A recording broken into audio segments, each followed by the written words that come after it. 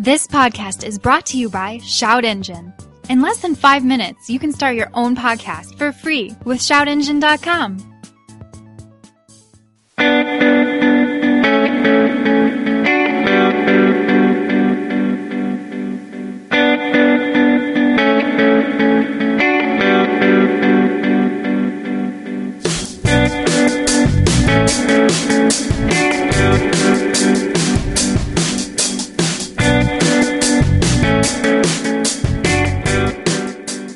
Once again, it's late October, which means we are at SEMA at the MagnaFlow booth. Once again, MagnaFlow has set us up with this beautiful stage this year. We're not relegated to the back room, and today we've got Renegade Hybrids on the stage. How's it going?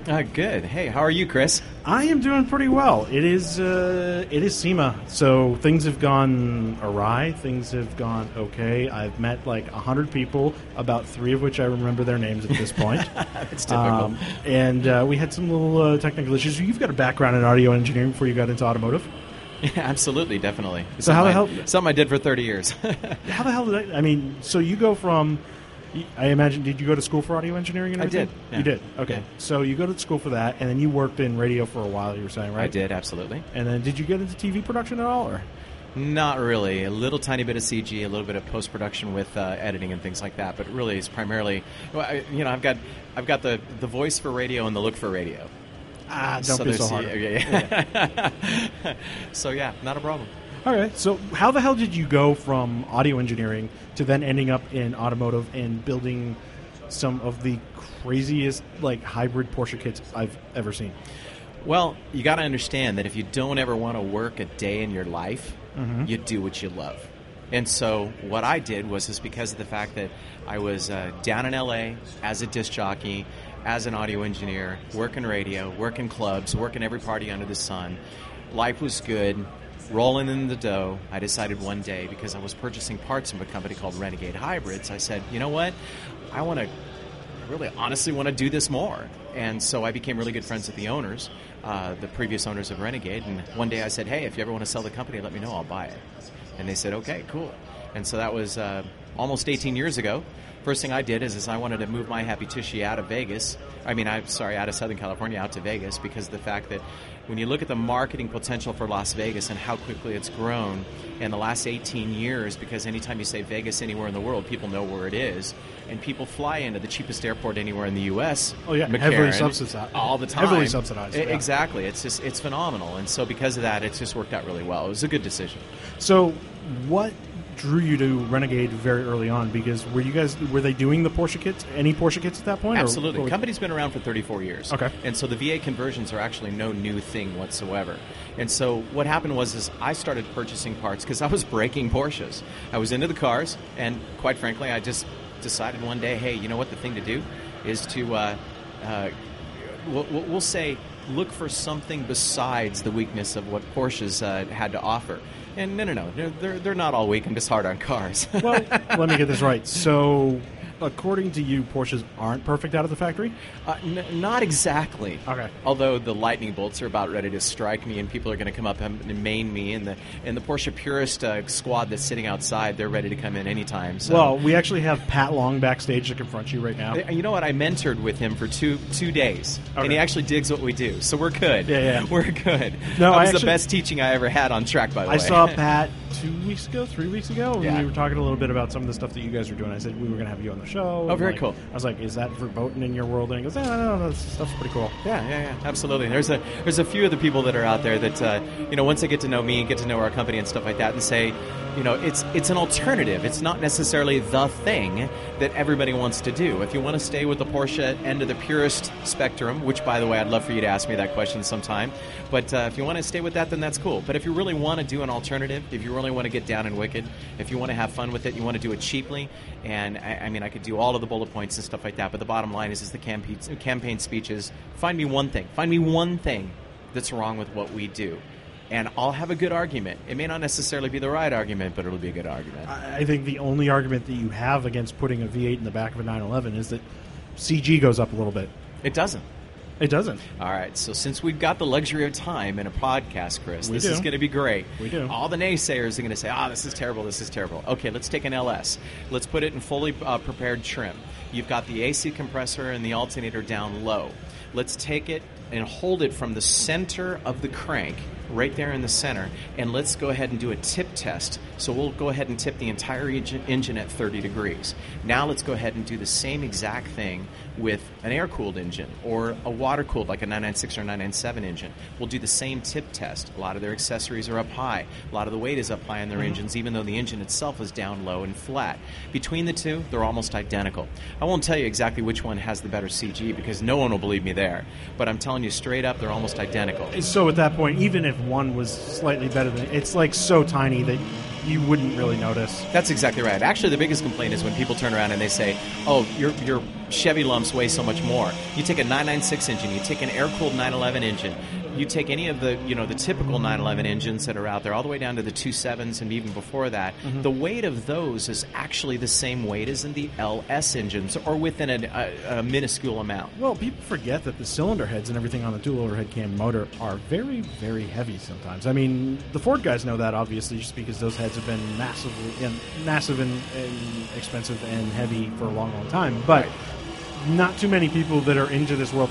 I mean, how many people before you went to work for Renegade knew about tearing apart a Porsche engine? They still don't. Whereas at least half the people that are here today have torn apart a small block of some sort, whether it was a GM or a Ford product. Yeah, absolutely. And the aftermarket industry supports it. All you got to do is look around. It's unbelievable how much aftermarket industry supports the LS platform. For that matter, any of the V8 platform. But the other thing that a lot of people forget is the actual architecture of a V8 versus a flat 6. Now, a flat 6, okay, great engine. I'm not going to poo-poo the engine. I'm not going to sit there and badmouth it or anything like that. But you look at a V8, and if you factor in a flat 6, the cylinder walls of a flat 6 share the mass of supporting that cylinder, and it's individual per cylinder. Whereas a V8, if you look at the center down the middle, what you're looking at is you're actually looking at where the metal is being shared by both sides. And because the V8 actually in its cube form is stronger than that of a flat 6, then what you have is you have less mass per cylinder displacement in a V8. It's one of the most compact designs. So when people turn around and say, well, that heavy lump of a V8 is going to totally destroy the handling of that Porsche, no, that's not true at all. It really isn't. And maybe if you threw like an LQ9 block in there, but not a regular aluminum LS block. Yeah, if you're doing full cast, like the old conventional small block Chevys, we're definitely heavier than the 911 engines. There's no question about it. But not as bad as what you would think. Even then, we're talking about less than 100 pounds. But here's the big one. If you want real horsepower out of a Porsche motor, you're going to start to go in forced induction. So you're going to be doing turbos, or you're going to be doing something. Which is, of course, the default now, too. Yeah, exactly. Yeah. A turbo engine, let's just say a 996 or a 997 turbo engine, is over 220 pounds heavier than an LS in comparable horsepower in comparable trim. Now, that's the big thing. So, in other words, now you've got yourself a turbo car that really does incredibly impressive numbers, but then you've got all that weight past the rear wheels. You've got the pendulum effect.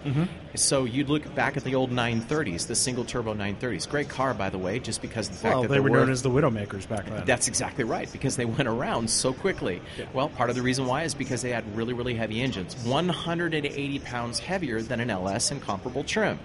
And so when you start looking at the numbers, you start realizing, okay, wait a second, I could have no turbo lag, I could have completely total flat torque all the way through the spectrum, and I've got this nice, tight, affordable package that's in the back of my car.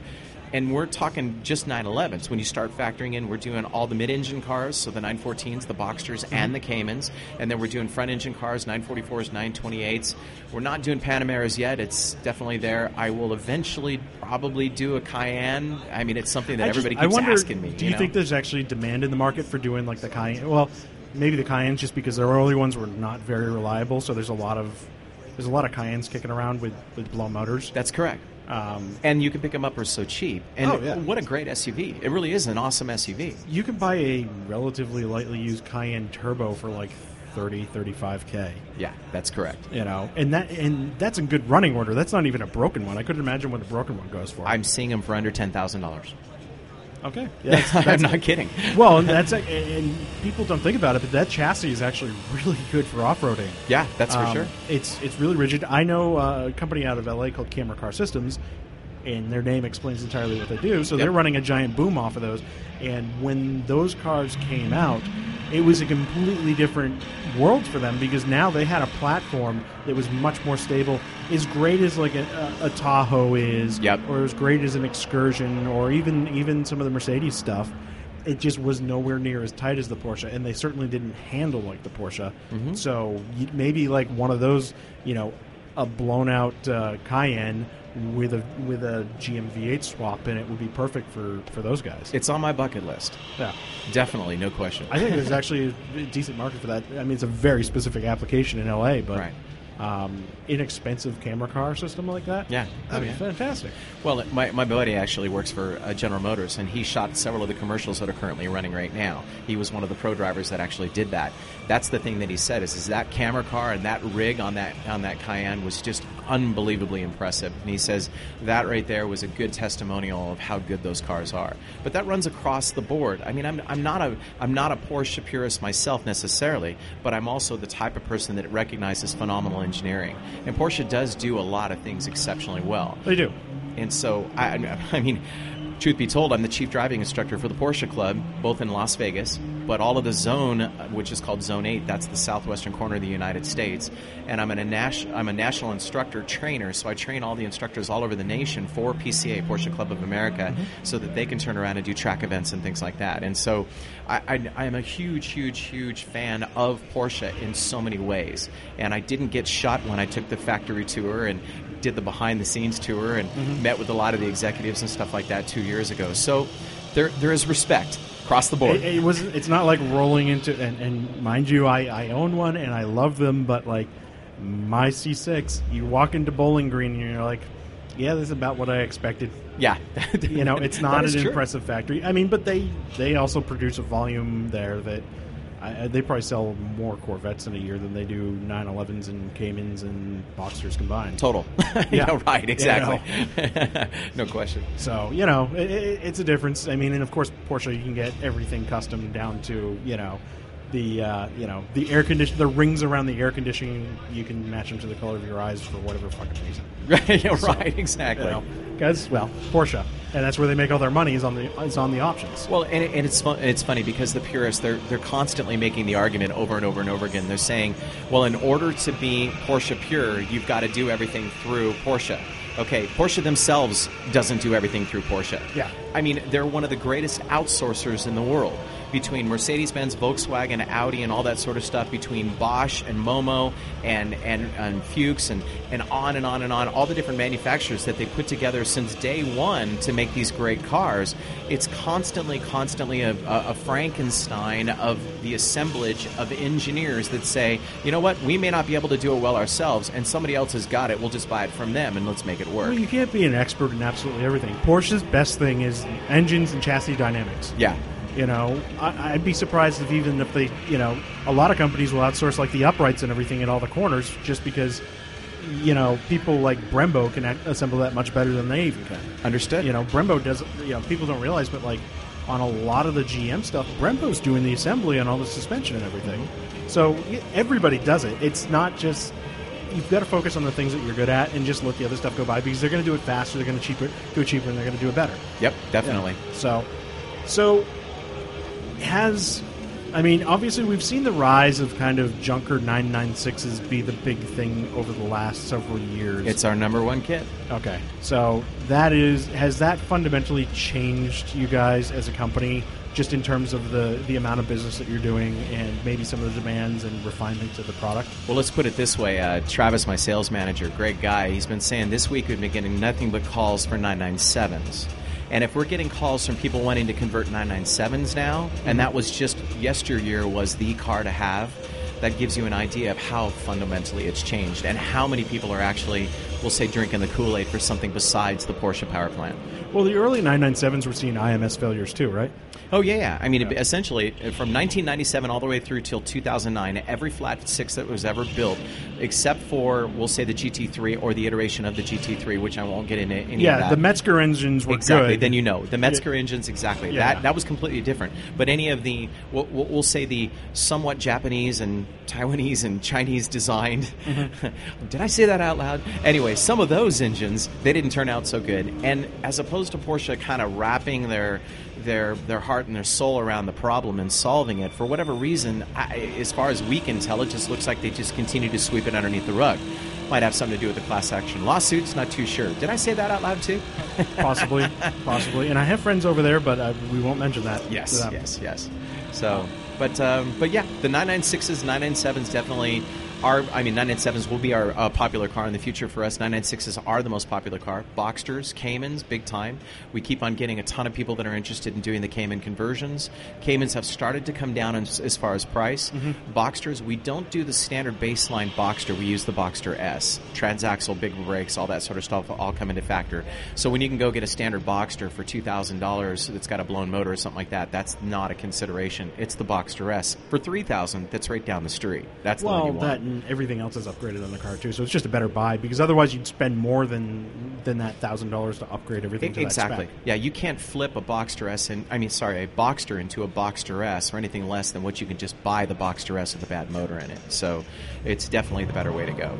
So what are you looking at this point in terms of like a time commitment to do your average LS swap into, let's start with the Boxster S? You pick the harder one. It Okay. isn't impossible by any means, but it is the harder one. The Boxster S, we're going to say, is about 100 hours. A 996 is about 80 hours. A 928 is about 45 or 50 hours. It's pretty easy. A 944 is about 60 hours. I mean, I could keep on breaking it down. Well, the 28 and the 44, you just end up with a bunch of extra engine bay room ultimately, right? Yeah, the 44 is a little bit closer. But the 44 still has quite a bit of room up there. There's no question about it. The 928, you could just about do laps around the engine on the inside of the engine bay. It's amazing. Yeah, those Porsche motors are gigantic. They are. Those old ones. And they're incredibly heavy. You look at what Porsche did, putting the aluminum body parts on the front of the car just to try to shave some of the weight off of the front so the car would turn. It's crazy. I remember my custom exhaust guy probably actually better part of 10 years ago. He had a few 928s that he was building headers for, and he was just like, never again. Yeah. I'm getting these orders out the door and never, ever again. Yeah. You just can't fit anything in there. I mean, the only thing I can think of that's that comparable that I worked on was like 4th gen F bodies, which were miserable to work on too. There you go. The engine bay was just so cramped, you couldn't reach anything. Yep. So out of all those cars, is the 996 your biggest selling kit right now, or?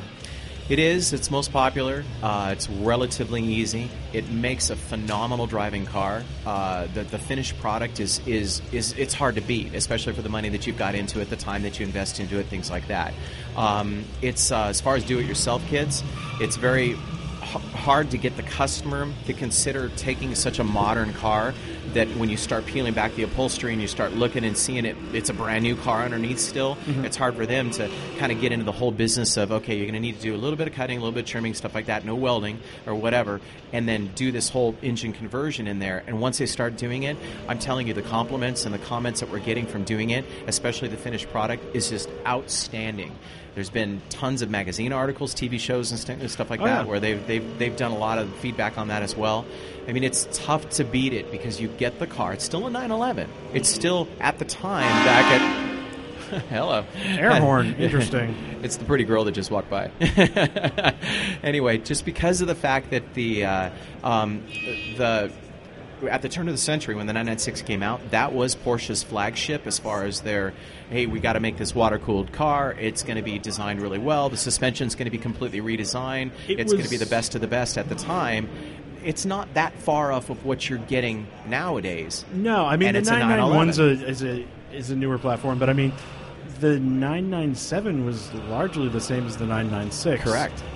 It just doesn't have the melty headlights, and the interior was a lot better in the 997. No question. Absolutely. And so the 996, if you want a 911, that's the car to get. You look at the previous generation, 993 or the 964s and the 911 previous to that, they're all worth 3, 4, 5, 10 times the amount of what the 996 is. Right. just because of the headlights and the IMS bearing failure issues and the oil separator issues and head gasket issues and on and on and on and on. So it's the car to get. If the headlights really bother you too, given you're yanking the rear of the car apart, you may as well swap out the headlights too if they really bother you that much. I agree. There's actually a couple headlight conversions that are out there. I have one. So I have a 2000 Boxster S, which is the same front end as a 996. It's just my daily. That was when Porsche was worried about going out of business, so they cut a lot of corners. Yeah. Well, that is true. Yeah. And in the process of doing so, one of the things that they didn't do very well is their product research on the look of the car. But it takes so little to find out there in the industry stuff like these new headlights that are out there, body kit type stuff. There's many companies that are out there that do different bumpers, different spoilers, running boards, various different things like that, right. Wings, accoutrements, and the stuff is not that expensive, especially for that generation, because most of the time when you're into the Boxsters and the 996s of that era, that stuff right there is now considered purchased or owned by people that aren't necessarily looking for the full-on purist end of things. They're not looking for something that's going to go to a Concours or something like that. Well, I mean, let's just face the facts for what they are, is that most of the Porsche purists don't really dig the 996. That is true. You know? That is true. It's somewhat unfairly maligned, but I get it, too, because it is kind of the odd one out of the bunch. A little bit of body styling changes that, though. That's the thing. You could really make it look bitchin'. It does. So about 100 hours to get into your average swap for a 911. Yeah, 80 to 100. 80 to 100. We'll just say for a guy that owns tools. Okay. And knows how to use them. Do you guys have any shops that are just like cranking these out at this point, or? We've got a few garages that are buying our parts and doing them, but nothing that is established enough that they're just flipping them. We're doing them here. I mean, here in Las Vegas, right at our shop, we've got an assembly line of 996s. We've got one that's arriving today. Mm-hmm. We've got one that's going to be leaving here within the next 2 weeks. We have 6 total 996s and Boxsters and Caymans in our shop right now. We have a waiting list that is about 6 months long of people wanting to flip cars through our shop. And these are for the people that don't want to buy conversion kits. Our biggest sales is conversion kits. I walked into my shipping department yesterday. I was showing a customer around that was doing an in-house tour. And I was looking there, and there's 6 orders of conversion kits that are there, and 3 out of the 6 orders were 996s. One of them was a Boxster, and the other one was a 928. And so it's... and there's another one in there, too, and I forgot what that was. Didn't even do the math. That was 5 out of 6. It is what it is. Anyway, but bottom line is there's definitely a big surgence of the later model cars, which I dig. They're a little bit easier to work on, to be honest with you, because they are a little bit more of a modular car. They are a newer car, so you're not dealing with like the old 911s and 914s that are rusted to the bone, you know, things like that. You're not doing restoration, and I do use that term, you know, exactly as it sounds. I'm going to cringe a little bit, but I'll give it to you. Yeah, there you go. I know, bum. Yeah. But the bottom line is it is a good way to go. Now, that doesn't stop us from doing a ton of 914s. We've got a 914 on the lift right now. We've got an LS3 in it. It's the 480 horse. We're using the Boxster S transaxle, new thing. This is a nice little upgrade to the 914. We've gotten rid of that piece of garbage motor that was in there and that crappy-ass 901-based transaxle, and we're putting in the Boxster S 6-speed transaxle and an LS engine into a 914. The rest of the chassis, provided it's not Swiss cheese rusted out or anything like that, is actually not a bad chassis. And what is that? And what does that weigh in total once you 2,200 pounds wet, 2,300 pounds with extra goodies like stereo and things like that. With a 480 horsepower engine in it. Bingo. It's like strapping a motor to your ass and going for a ride. Yeah, that's a lot of power in that car. Yep. Yeah. Okay. So, if you want to get one of your kits, what's involved in it? Do you have different tiers? How are you guys actually producing all that and selling it to the customer? Best thing to do is give us a call. Yeah. You go to the website, you check it out. You can look at all the pricing and everything like that. We've got all the kits for all the different cars. It's pretty self-explanatory there. Prices are available on the site, so you can look at that. We do have some options. Some people want to just do the basic conversion kit, want to fab up some extra stuff, things like that. That's totally cool. We embrace that. We'll help them out with that. Yeah, that's not a problem I'm sure you get a fair number of people that really want to do a bunch of custom work while they're in there. Absolutely. I mean, all you got to do is just look around the SEMA show, and anytime you see that, you've got people that are artists, and there's no question about it. If they want to do that, we want to embrace it, so that's not a problem at all. But on the flip side, if you want to do kind of like a full-on, you're going to buy everything all at once, we're even been sourcing engines from GM Performance, and we're getting them, putting them together. So we'll on a 911, we'll do a cradle style setup. We'll bolt up the transaxle with all the clutch components, things like that. Pre-bleed this, pre-do that, torque this, torque that. In other words, everything kind of comes to you in a big giant care package. Then it becomes so much easier to put it all in. Just comes on a pallet and just pop it in? Exactly. And actually, for those guys that are looking to do the conversion, but they're going to have their local mechanic do it down the street, it's the best way to do it, because then when it comes to the amount of time that they're going to try to reinvent the wheel and try to re-engineer everything because they're trying to put it together themselves, it takes that variable away. So whatever their hourly is to their mechanic, it's so much easier because it kind of comes pre-assembled, ready to go. And then they just put it up in place, and then there's no argument with their local mechanic as they say, well, these guys don't know what they're doing, and all they want to do is just charge more money. Yeah. Well, and it's a bigger job than oftentimes can be handled just by the average local mechanic. Well said. You know, I'm not throwing them under the bus. No. You know, you get a lot of guys that, you know, they'll do regular maintenance and they can open up the service manual and follow those directions and no problem. And there's nothing wrong with that. There's plenty of business for those kind of guys. Not everybody is ready to do an engine swap and all of the little things that come up in it. It's just like the two biggest problems that I see in automotive that, like, on abandoned projects are crazy engine swaps. Yeah. Or trying to turbocharge a normally aspirated car with, like, a mid to any ECU from the 1990s, basically. Okay. You know, you do those things and you just make your life really, really goddamn hard. You know, to every, like, kid that comes to me and goes, oh, I want to do a turbo swap, I just go, just buy a supercharger kit. It's easier. It'll be all in the box and you'll be done. Yeah. But, I mean, it sounds like you guys are making this relatively painless. So when you go, you get everything sorted out. You get your cradle, you get your transaxle and everything in there. Electronically, how does that start working out with those swaps? I got to tell you might as well be on my payroll because you're asking all the great questions. This is perfect. Chris, you do this for a living? Oh, yeah, that's right. Yeah. I've done 2,500 shows or something like that at this point. Yeah, absolutely. Yeah. By the way, good for you. Congratulations. This is a great forum. Thanks for having me. I should have said that at the very beginning, but quite frankly, this is cool. All right, getting down to the nitty-gritty when it comes to the electrical. Everybody's afraid of it. All right, let's just take a 996 because it is the most popular. It's the easiest thing to do. You're gonna just die when you consider that every single engine has oil pressure, okay, and every single engine has got water temperature that's water cooled, of course. Right. All right, and those sending units are talking to gauges on the inside of the car. What's the reason why you can't take the Porsche engine out of the way, undo the sending units, and put the sending units into the GM engine and still have the gauges work? I'm guessing it's probably just a value in a resistance difference. Really. No. Time out. We're using the same ones. There is no difference. Oh, okay. Because we're using literally the same sending units that came out of the Porsche. We're just adapting them to go into part or something. That's it. That's exactly right. I mean, and then here's the way it even gets better. Porsche, in their infinite wisdom, did, of course, a crank position sender. GM did exactly the same thing.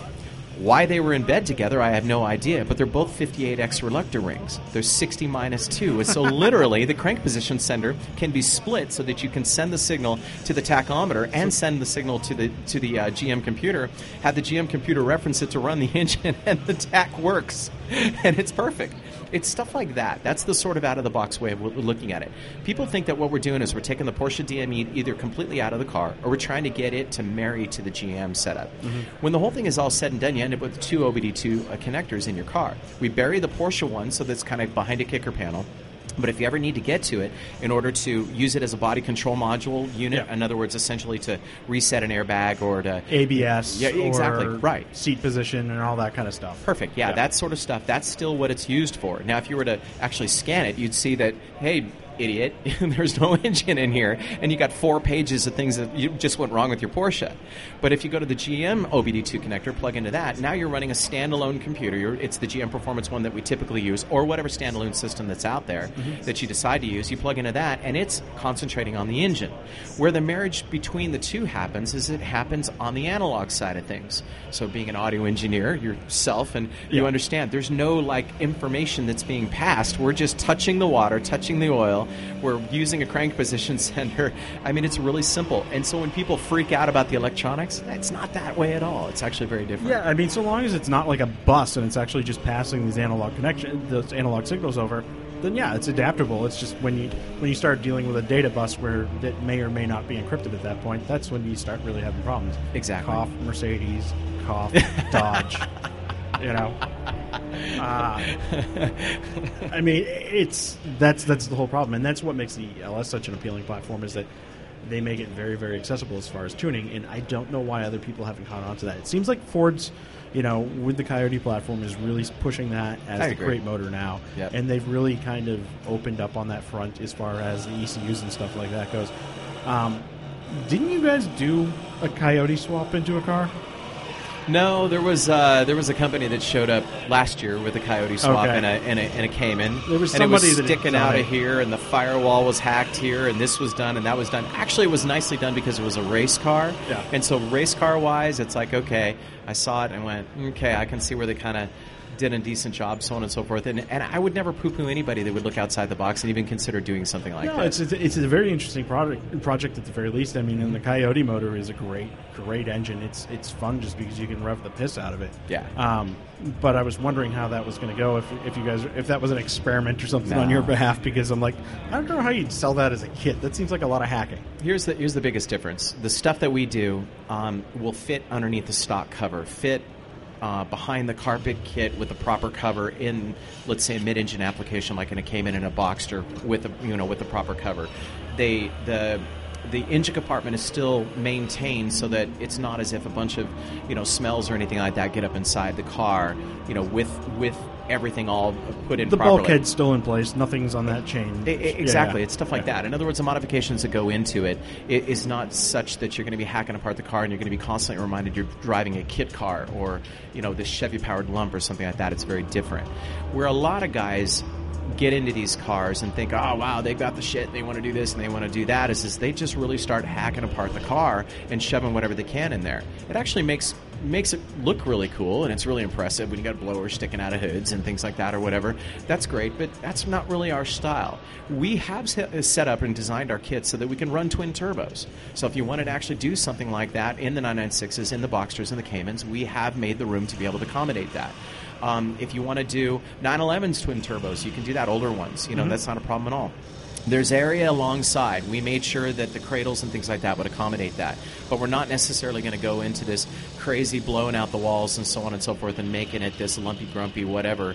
Porsche taken into a deer hunt, type routine. Yeah. Well, if that's the angle you're going for, why are you even doing that platform? There are easier things to work with if you want to do that. I mean, just go buy a C5. Right. That's exactly right. Those are great track cars, too, and they're also dirt cheap. Yep. And you're not doing a swap at that point. If you want to do something crazy like that, fit it on the Chevy platform. But, I mean, if you want to do the refined thing and kind of, you blew out the IMS on your Porsche, and you're like, okay, well, this is. I mean, an IMS swap it starts at like $1,200 with cheap labor.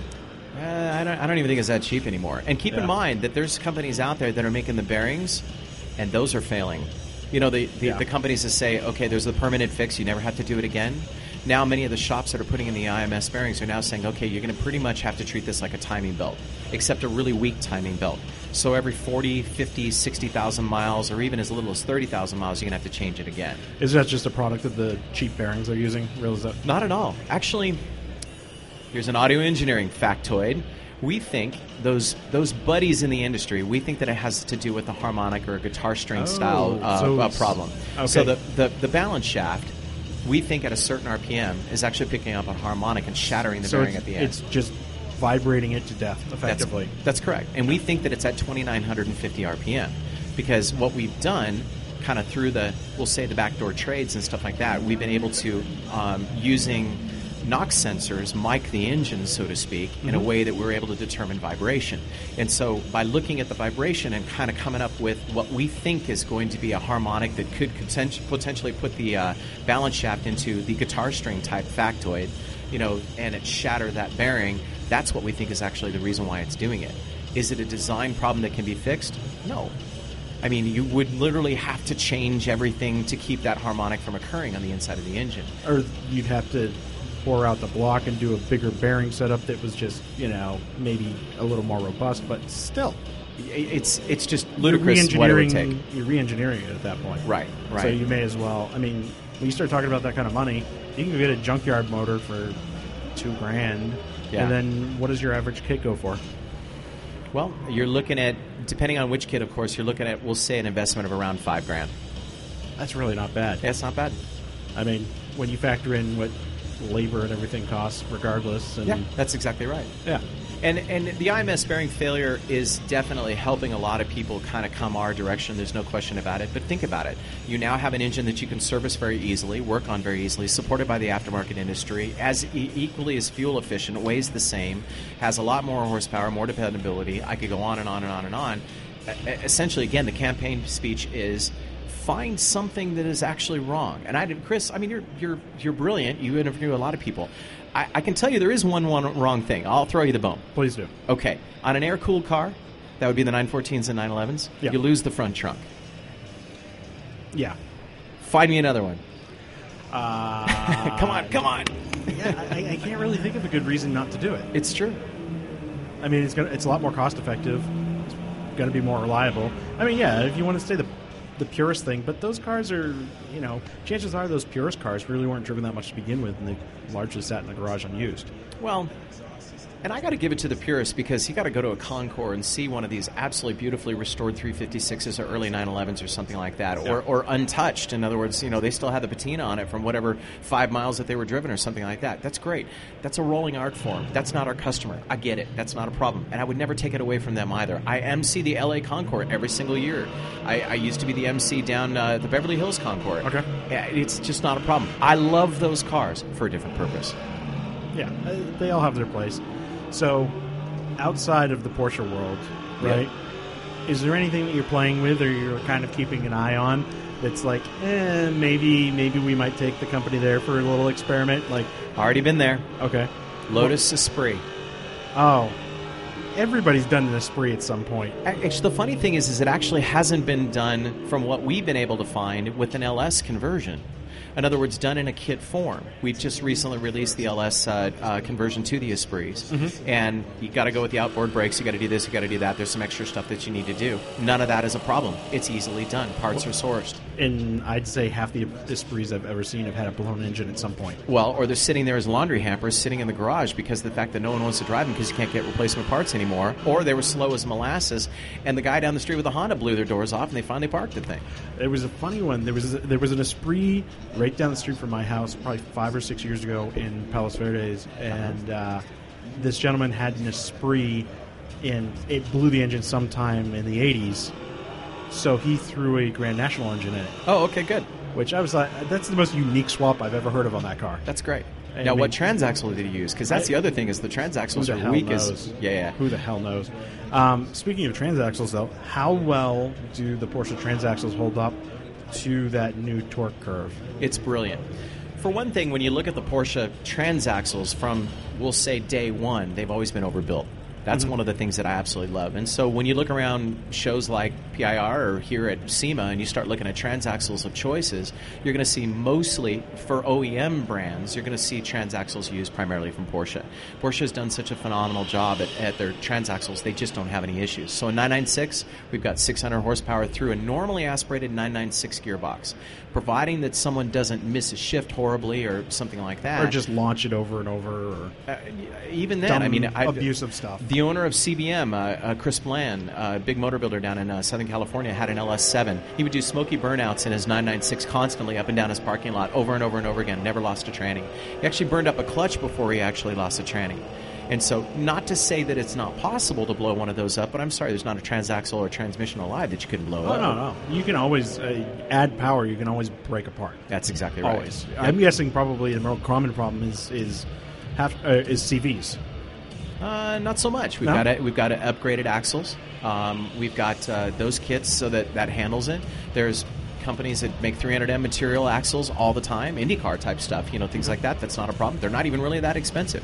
We don't even really need to use it because we haven't been losing axles. CVs, 930 CVs, which is basically, we'll convert anything to a 930 CV that we possibly can, and we do that on purpose because the off-road industry everywhere has got the 930 CV. Yeah. And so you've got 200 companies that've got all sorts of different whiz-bang greases and different cages and different this and that and so on and so forth, supporting that one single part. It's the unbelievable. Dana axle of Very well said, yes. Of CVs. That's exactly right. So it's just absolutely everywhere. You probably go find 5 of them here in 10 minutes, right? Right. So you got that. How have you guys played with the idea of playing with PDK yet, or? No, there's two reasons why. Apparently they just told me yesterday, apparently there is somebody that does have a V8 engine connected up to a Porsche transaxle in a late model conversion. The problem is the Porsche transaxles, when you get into the late model gearboxes, they actually take information from the engine, so the Porsche engine, and so shift points and various different curves and how the torque body is working and things like that.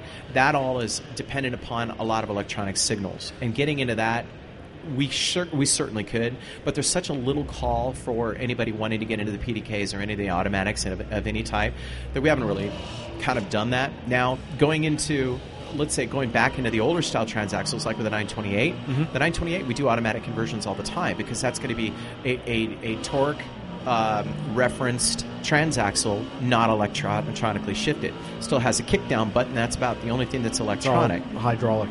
That's exactly right. Okay. And so that's really straightforward. Will we eventually do it? Probably. Yeah. I would love to get a 996 turbo gearbox, which they're just about bulletproof, and really try to figure out all of the electronic information, everything that it's referencing from the engine, which I know there's basically 5 things that it's looking at, and try to recreate that from a lot of what GM is offering. The GM computers are so incredibly advanced. Yeah. There may actually be something on the CAN bus that would relate, and it would actually work. This sounds like a lot of time with an oscilloscope and a logic analyzer.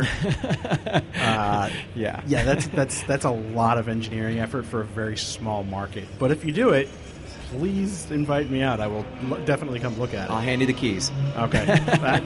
See, that's a generous guest. I enjoy having people on like you that just come play with our stuff. Yeah, right. It's absolutely. I dig that. Yeah. It's about half of them. Right. Okay, that's good. Yeah, it's about half the guests. Well, I don't want to be 50%. Come on, give me better than that. No. Okay. Yeah, but you're doing the coolest swaps. Everybody else is like, I mean, don't get me wrong. Factory modified stuff is fun, but when you see an interesting swap like yours, or like Ryan Turk's car with the 458 engine in the BRZ, that stuff you just don't see all that often. That, or another one that I love is when you see the BMW V8s and V10s shoved into, for the V8s shoved into the 1 Series platform, or the V10 shoved into the M3. Yep. Just the unique stuff like that. And it's kind of cool when you get those manufacturers like the BMW stuff. You can just literally take the cradle out and shove it in the other one. Yeah. It'd be nice if you had that level of convenience on your side. Yeah. It's gotten better. There's no question about it. The person that takes on a conversion kit doesn't have to sit there and reinvent the wheel, doesn't have to pull out the welder, doesn't have to do massive amounts of cutting that something, just rudimentary garage tools wouldn't be able to handle. There's a little bit of trimming and cutting, and believe me, it's nothing major. The electronics are pretty straightforward, things like that. If you've got a voltometer, a test light, a basic set of tools, good common sense, and the ability to pick up the phone. We're there, always, constantly building these cars. We regularly walk out of the shop, take a photo of something on a customer's car, and turn around and text it to them or email it to them or something like that so that people can see it. My staff is phenomenal about hoping that the people that buy our conversion kits turn into ambassadors for us by putting together a good conversion. And the biggest compliment that we get when people actually look at these conversions when it's all said and done, they say something along the lines like, it looks like Porsche did it, or it looks like it was Porsche built. I love a good modified build that you have a hard time telling what was done on it. I agree. Like we've got this beautiful Foose car sitting in front of us. It's gorgeous. You can look at this car and look at this car and look at this car, and everything on it, you go, okay, the wheels are different, but I don't know exactly what they changed on everything else, because you're like, if the factory could have done it such and such way, yes, this is how they would have done it. I would agree. So, have you guys looked at maybe doing anything in the Audi market? Because those are famous for blowing engines too. We went a different direction. Okay. We get the Audi and BMW questions all the time. And I personally, being more of a racer, like a little bit more of the sporty platforms. Mm-hmm. Now, this has not really been let out of the box yet. Oh, are we getting an exclusive? So you're actually getting an exclusive on this, okay? I have sitting in my shop right now the very, very first chassis unmodified, longitudinal, not transverse mounted NSX LS. That is interesting, and that might be just as much heresy to some people as modifying the 911s. You know what? We've had all sorts of different people tell us how bad we are because we've been, doing modified modified 911s and modified Porsches for years and years and years. I'm kind of used to it. So I decided, okay, what would be another one that would piss people off? The NSX. And it happens to be one of my most favorite cars. And as opposed to sitting the motor sideways, we do it longitudinal, which was what Ayrton Senna said himself. Behind the scenes, he said, just turn the damn motor the right direction and be so much better. It's funny, car. Honda couldn't figure out which way they wanted to do it with the new one either. Yeah, well, there you go. I mean, it took a long time for them to figure that out. Yeah, they scrapped that design like 3 times over. Yeah, exactly. And so we put it in the right way. And the kit is not available. We haven't completed the first car. My rule is before we ever release a conversion kit, we have to complete a car, put it through every single miserable experience you could possibly imagine to try to break it. We learn from that. I think it's great. And then we turn around and we hand it over to a couple engineer buddies of mine so that they can turn around and try to break it. Right. And that's basically how we do it. And, when it comes to any of this stuff, obviously your first few customers are effectively beta users. Yes. But it's so long as they understand that going in, that's fine because you learn your lessons from your customers. But you'd be surprised. The beta users, everybody says, okay, yeah. And have we made changes? I'll be the first one to admit it. Yep. But the funny thing is that's already version number 3 when they get the first one. Yeah. Because generally we build the first one, we try to tear it apart and break it and so on and so forth, but that's all built out of prototype parts. Then we build the second one out of the first run of production parts. And we do exactly the same thing over again. So essentially we're building 2 cars. We end up using the same car most of the time. So we're doing the first one as a prototype and then tearing everything out, starting over, taking the production parts and putting it in place of the prototype parts that were there before. So it ends up being the same car in a lot of cases. But that's 2 versions before the customers get it. And they get the production parts off of the first run. Have we made little small changes? Yeah. But I got to tell you, one of the kits that we haven't made any changes, with an exception of one very, very small one, was the 996 kit. We spent $80,000, developed that conversion kit, turned around, did all the testing and stuff like that. There's videos out there, so on and so forth. It turned out to be such a great kit, we only made one teeny weeny tiny change. Boxster, same thing. One teeny weeny tiny change. And that's it. That's all we've done. Well, that's small scale manufacturing. You're always learning a little bit and going, okay, if I bend this 3 degrees to the left, it'll be that much easier. True. Yeah. And our customers, I always turn around and say they're brilliant. For me, for them to turn around and look outside of the box and say, hey, why didn't you guys consider this? Or, hey, I modified this and it worked a little bit better for that. I take feedback from my customers, and I think that's phenomenal as well. For manufacturers to not take feedback, they're missing the boat. They're missing a massive amount of logic pool that's out there of people that are using your product and giving you feedback, and so I love to hear from them. Well, that goes back to where we started of you can't know everything, so you got to focus on the things that you're good on. That's correct. So, where can everybody find you guys? Well, it's www.Renegade Hybrids, because the virtual place, where everybody seems to go first, would be the easiest place to find us. Yep. So renegadehybrids.com, 702-739, I'm sorry, I'm going to get it right, make sure everybody gets it down, 702-739-8011 is our number. Las Vegas, Nevada, we're 4640 South Valley View Boulevard, unit letter D&E, right smack in the middle of the building here in Las Vegas. And we'd love to have people come by. We'd love to have people come on through the shop and take a look. And PK the cat, the Walmart greeter of the automotive industry, will be standing there waiting for you. Well, I'll tell you what we'll do is before SEMA next year, we'll get you on via Skype and we'll have a quick little promo, and that way we can hopefully get some people out through an open house or something for you guys, so we get you a little more foot traffic during SEMA. I would dig that. That would be great, Chris. Okay, Thank you. That would be great, Scott. I really appreciate you coming out and doing the show. My pleasure. And once again, Renegade Hybrids, everybody, and thank you to MagnaFlow for providing the stage. And you know what? I'm a little upset with Borla. That's what all that noise is in the background. So buy MagnaFlow, don't buy Borla. I got a bunch of friends out here in the audience saying hi, too. So, yeah, definitely MagnaFlow. Thank you guys very, very much. Take care, all right. Chris. And that's the first universe for SEMA 2017.